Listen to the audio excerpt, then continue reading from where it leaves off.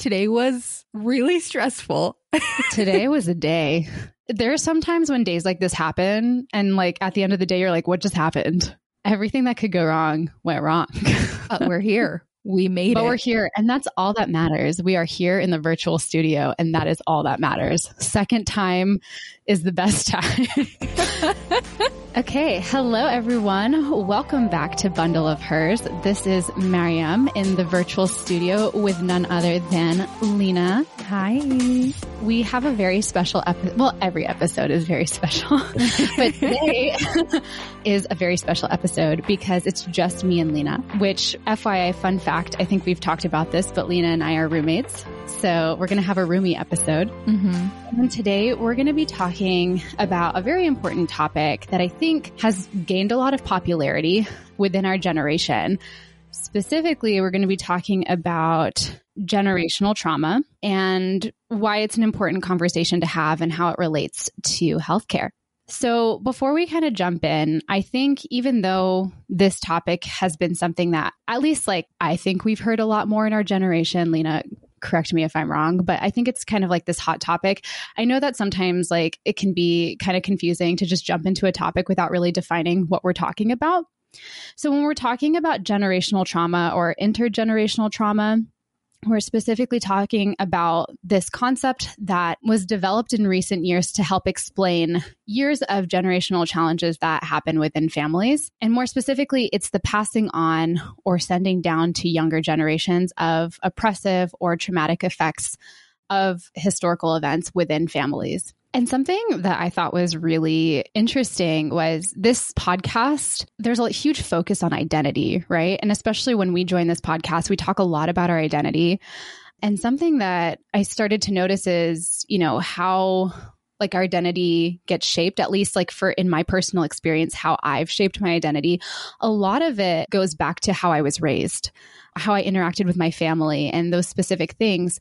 And so that's why I think when we talk about generational trauma or just how different historical events have impacted different generations, our ancestors, and how that impacts who we are fundamentally, I think it's an important conversation to be had. Speaking of family, I kind of wanted to start with our families. And I know we talk a lot about our backgrounds, but can you tell us a little bit more about your background? Just specifically where you come from. Yeah. So I grew up in Gaza, Palestine, or the Gaza Strip. I've lived there kind of until I was 18. A big part of kind of living there is not knowing if you're going to make it out alive. We kind of came here continuously to live here, me and my family, in 2013. And it seemed kind of at the beginning, I feel like when we came here, a lot of it was like, oh, we're in a better place now. We are good. We're not living under the same situation that we were living on before. Yet somehow a lot of things still affected me. There was a lot of anger. There was a lot of guilt. There was a lot of these feelings that aren't easy to let go of, or these experiences even aren't easy to let go of. It took me a while to realize that is part of just kind of what I lived through and how it's still kind of within me, if that makes sense. And it's not as something as easy, like just, oh, okay, it's gone, then that's gone. It's something that continues to impact me daily, even to this day. Yeah. And I've seen it in other people, whether they've kind of experienced the same thing as me, where they've came here to the US at my age or lived a significant portion of their life back home, or have just lived their whole life here as first generation Americans and their family immigrated here. It's very similar. It's very similar in how we talk to each other, in kind of the experiences that bring us together and how we find kind of healing, or who understands that. I mean, it's kind of how me and you got along so well. You get me, I get you, girl. But we have those shared experiences, even though our experiences are not the same. Yeah. I kind of wanted to talk a little bit more about our relationship because I think it's so unique. I think when I first met Lena, kind of right off the bat, we started kind of talking about our families. That was one of the first things that we connected on, just our family dynamics. I was born in the States. I talk about that a lot. I was born in the South in Georgia, but my parents, my dad's from Iran, my mom's from Afghanistan. And we were more specifically talking about our family dynamics and how similar our experiences were, how we were raised by our parents. And something that I started to think critically about when I started having these deep conversations with Lena was how vastly different the way we were raised was than a lot of my peers that I grew up with here, especially in Georgia, right?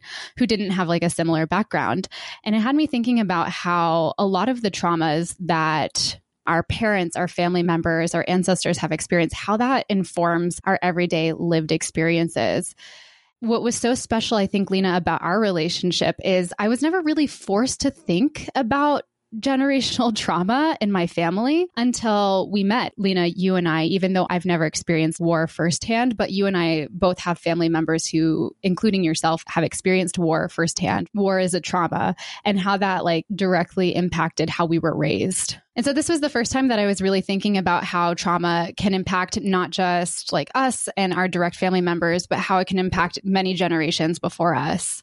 Lena, I love when you talk about the Palestinian experience because it's obviously something incredibly personal to you, and it's a beautiful, wonderful culture, right? But it's also a culture that's been under attack for the longest time, right? In so many different ways. And I think that that definitely impacts how you were raised. When I think about the Palestinian experience, I think about things that whenever you meet a Palestinian, they will bring up. There's a lot of anger for sure because of the many, many years that we've lived under occupation or attacks or injustice. I think about that life may not be good for a very long time. And that's just how we are right now. And that's the world we live in. But I also think kind of about the strength of our community and how every time I meet a Palestinian, it's like, I know we've been through things. I know that you've lived through things. And I know that we're persistent and that we are strong and that we are able to get through this together. We're able to communicate and heal together as a community. But it's hard and it's going to be hard. So it's kind of like appreciating sometimes the little things, the things that we can appreciate or the things that we can love. So like we go hard for our celebrations. We go hard for loving the land. Every time me and you have been around a beach area, my heart has just flown because I feel like my soul is attached to the sea. I remember when we took our first vacation together, when we went to San Diego last year.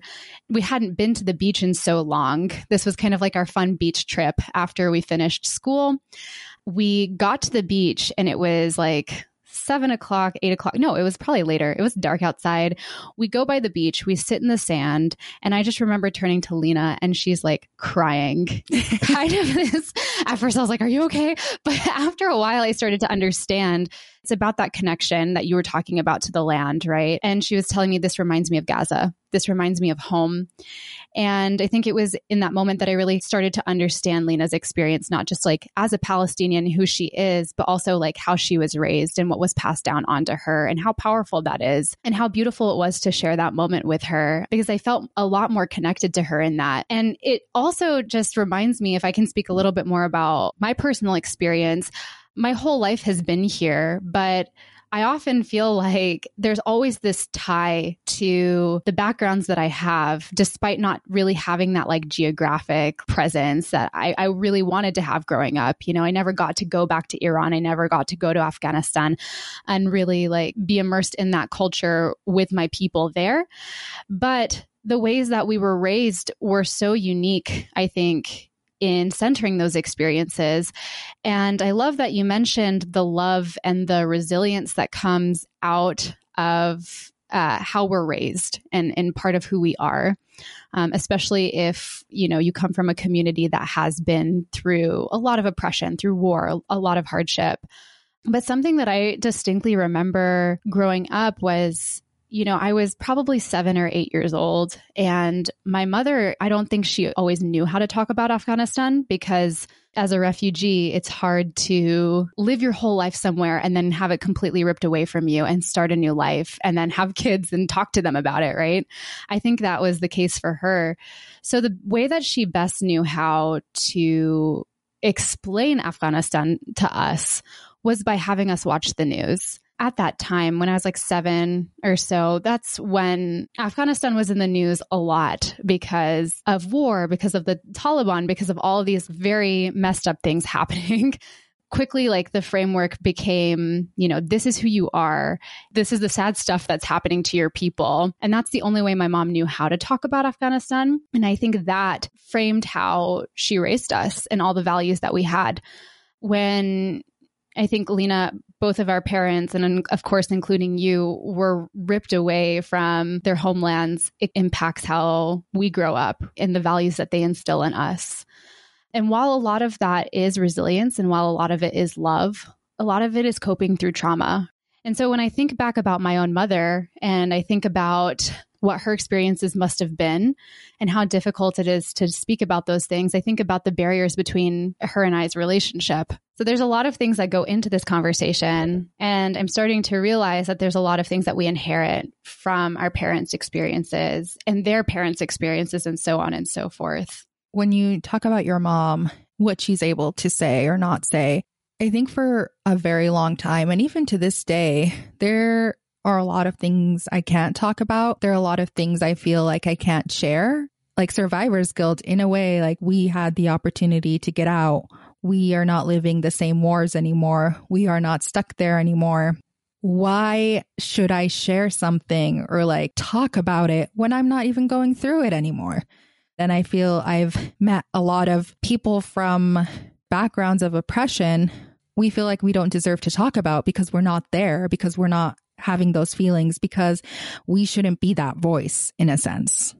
Yeah, I really like that you mentioned the survivor's guilt piece. I think it's an example of how detached like people from our generation feel from our parents' generation. I think with my mom and our relationship specifically is where I think about these things the most, and especially as generational trauma manifests in my family. My mom, like having been through what she went through with her siblings and everything, and how there's like such a disconnect in a way between her and I's experience. We're very, very fortunate when she moved here.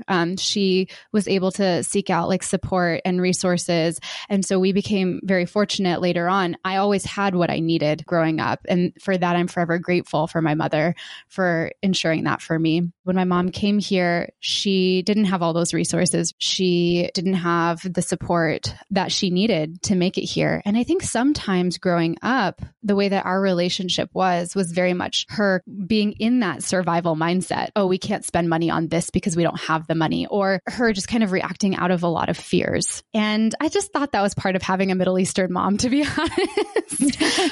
Maybe some of it. Maybe some of it, honestly. But I think when I started to become more critical of her life and the experiences she went through, it became a little bit more apparent where it was coming from. I think when you were talking about like survivor's guilt specifically, I remember feeling, when you're young, you care about like the most trivial things, right? Especially if you're like me and you were very fortunate. If I was having a bad day at school, or if I was having like a really bad day, like in general, or if something trivial happened in my life, my mom would always respond in a really interesting way. And she'd be like, okay, but Bachim means my child, right? Bachim, you're going to be okay. There are children in Afghanistan that are dying, right?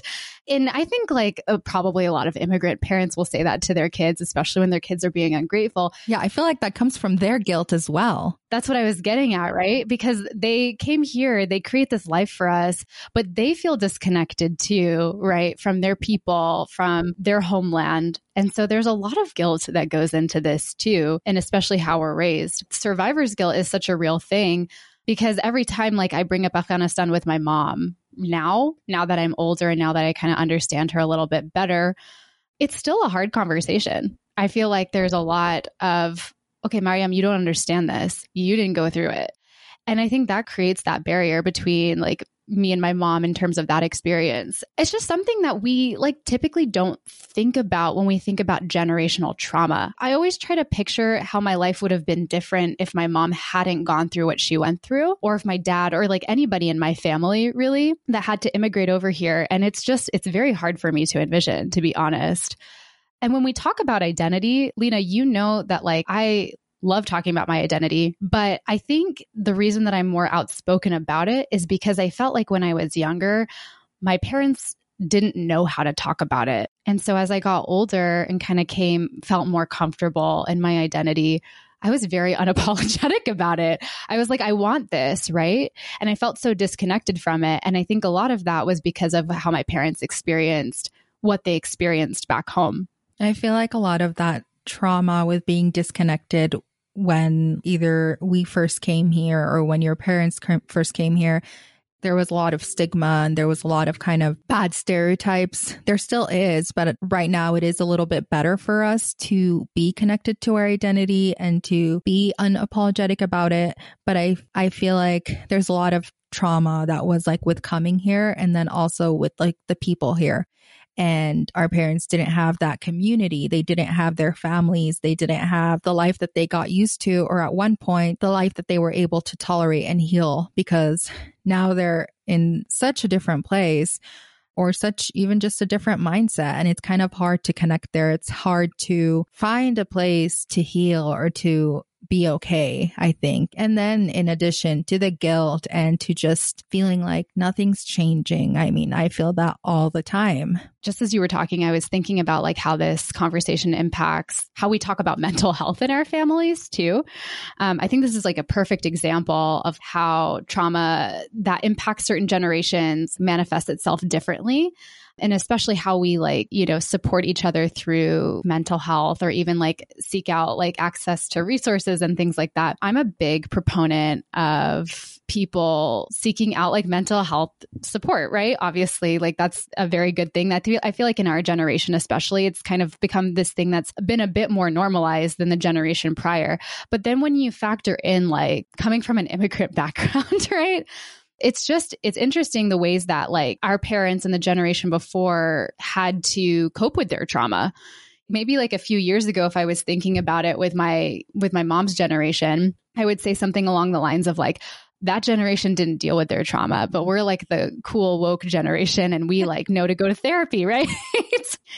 Take that with a grain of salt, whatever. But I think like, as I've thought about it a little bit more, you mentioned our parents didn't have like access to certain resources. Like my mom, I don't think she fully understands the concept of therapy, not because it's not an easy concept to like understand, but because that's just not something that existed in Afghanistan, because that's just not how Afghans heal, right? Like we're a very communal people. If she was dealing with something really difficult, the ways that they cope with trauma, and I'm sure this is the same way with Palestinians too, because we've talked about this, Lena, and other communities historically that have like been through war, who have been oppressed. The ways that we heal is with community. It's communal. But when you take the experience of being taken away from your homeland, you're in this like diaspora, it's hard for people to feel like they can connect, and it's hard to have that healing component.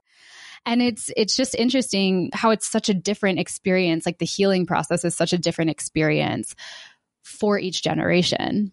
And I think that's kind of where some of the miscommunication lies when we're talking about healing through that generational trauma. Because every time I talk to like my older family members, they just see my life as drastically different. They see my barriers as drastically different, which they are.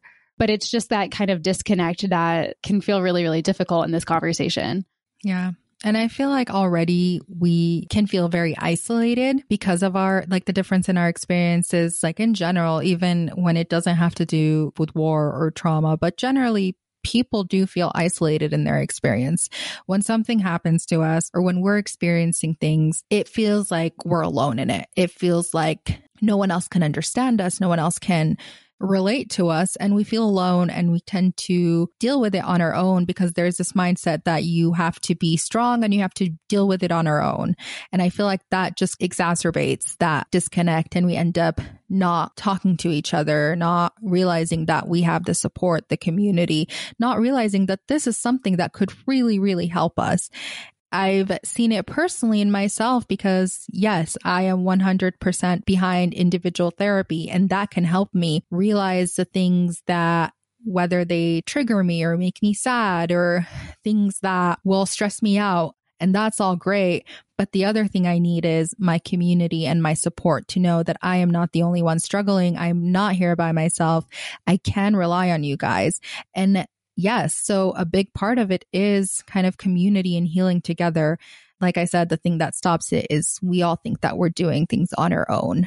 100%. And I think also when you're in America, I think overwhelmingly, like when you're pursuing the American dream, it's very much an emphasis on individualism. And I'm speaking from like personal family experience. In that individual success, like the standard like immigrant story of like have your kid start new, forget the past, and have your kids completely disconnected from your past. Hopefully they'll make it here. And it's just such an interesting way to cope because when you're young, you're like, yeah, that's exactly how I want to approach this, right? Like I want to make it here and I want to be successful and I want to leave all of this hardship behind.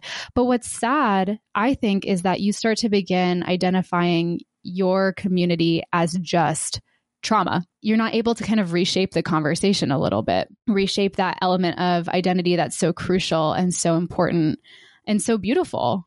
And I think it's that disconnect that kind of fosters that continued trauma. For me personally, because I've lived part of my life in Gaza, I've lived personally through some of that war trauma and through some of those experiences. I know that there are times to this day that I constantly feel tense. If sometimes you call me out of the blue, I get really anxious about something went wrong. Mm-hmm. I physically notice the difference in my body and how it reacts. And it did take me quite a bit to realize that a lot of that is just from my experiences back home and how much I am tense for a lot of my time. I mean, in school, we've learned a part of it is that there have been studies that show how trauma can be passed down physically through generations. And that's been done on Native Americans and Black people. And they've physically seen the changes in someone's brain and their anxiety and their stress and how that can affect their lifetime, even if they haven't been exposed to that trauma. And I do see it in myself as well. And I'm really glad that you mentioned that because when you talk about trauma, trauma is stored in the body. We get a little bit of training on in medical school as we're trying to understand how like emotional trauma impacts like our patients' well-being, but it's real. Trauma is something that is embodied and it is something that can be passed down as well. And we don't talk about it enough in these types of conversations either, especially in healthcare. I think that kind of just like leads into how do you heal generational trauma? When I also think about coping through that trauma, I think about another side of it, continuing to be a fighter or in fight mode. And it comes from like, you're so resilient, you are so strong, and you feel like you constantly have to be in that mode of kind of defense or fight mode. And it just, I was there for such a long time because anyone I've shared my experience with will be like, oh, you're so strong, you're so resilient. And it gets to the point where I feel like I can't really process my feelings and emotions. I can't process that trauma because I constantly have to make sure that I'm strong and that I'm at this powerful stance. And I think tying into like how we can heal is realizing that you don't have to be that all the time, or I don't have to be that all the time. And I've really seen how I did heal from stepping away from that thought, being vulnerable with you, with my Palestinian friends, being okay to feel weak. And sometimes you don't have to constantly fight. You don't have to constantly be on defense mode. You don't have to be resilient. Sometimes I just want to cry about home. And I think having that thought, it did really help me find a way to heal a little bit more. And it's kind of opened up sometimes with my family. Sometimes we feel really sad about things and it's too much to be angry right now. And I just want to grieve with my family or just be in this position where I don't want to put that energy right now.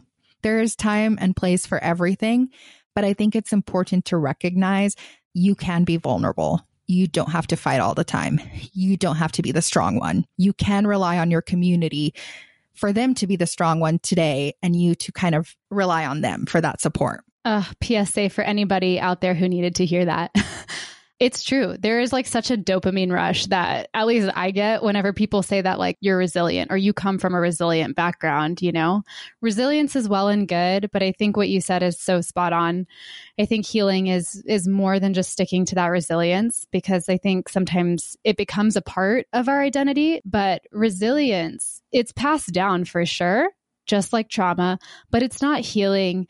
And that's a huge, very crucial part of this conversation. I think healing is community. I think healing is love. And I think, not to be sappy, but I think that this episode was really special for me to do with Lena specifically, because I think our relationship as friends was part of that, is part of that healing experience. The amount of times you've told me it's okay to grieve, I needed to hear that because I felt like I couldn't grieve because I've lost people. I've lost a big part of my identity. And it felt like, no, I just need to distract myself and be powerful. But you constantly kept reminding me it's okay to grieve. I think these types of relationships are so important because we're going to be the generation, right? We're going to change it for our kids. I mean, that's the hope. I always joke. I'm like, I'm going to be a really problematic Middle Eastern mom. Just watch. The goal is to heal, right? The next generation. Yes. I want to wrap up our episode, Lena, by talking about how this applies to healthcare because, you know, we're going to be doctors Bundle one day. of hers. Bundle of hers. And I think this conversation does really apply to medicine in two different parts. The first part that I want to talk about is the patient side of things. Me and Lena talk about our Middle Eastern backgrounds, but there are so many different communities that experience generational trauma because of historic oppressions, right? And a lot of them are communities that we serve here in the United States. I think it's important for future physicians, future healthcare providers to have a really good awareness of how generational trauma will impact not just the health and well-being of our patients, but also their relationship with healthcare. We know that systemic racism, we know that homophobia, transphobia, all these many different systemic oppressions can definitely shape how individuals, not just in this current generation, but throughout multiple generations based on their lived experiences through their families and their communities, interact with healthcare. And so that's a really important piece to this conversation. And then the other important piece of this conversation as it pertains to healthcare is also just the personal side of things and why we want to approach healthcare. I think that when you're talking about healing through generational trauma, there's so many different ways to do it. And I know that, Lena, you and I had talked about as future physicians, we want to heal our communities, right? We want to heal the next generation. And I think part of how we want to do that is by practicing as physicians and taking care of our people, because that's such a huge part of this, right? If they don't have a good relationship with healthcare and particularly in this country and in this system, then what do they have?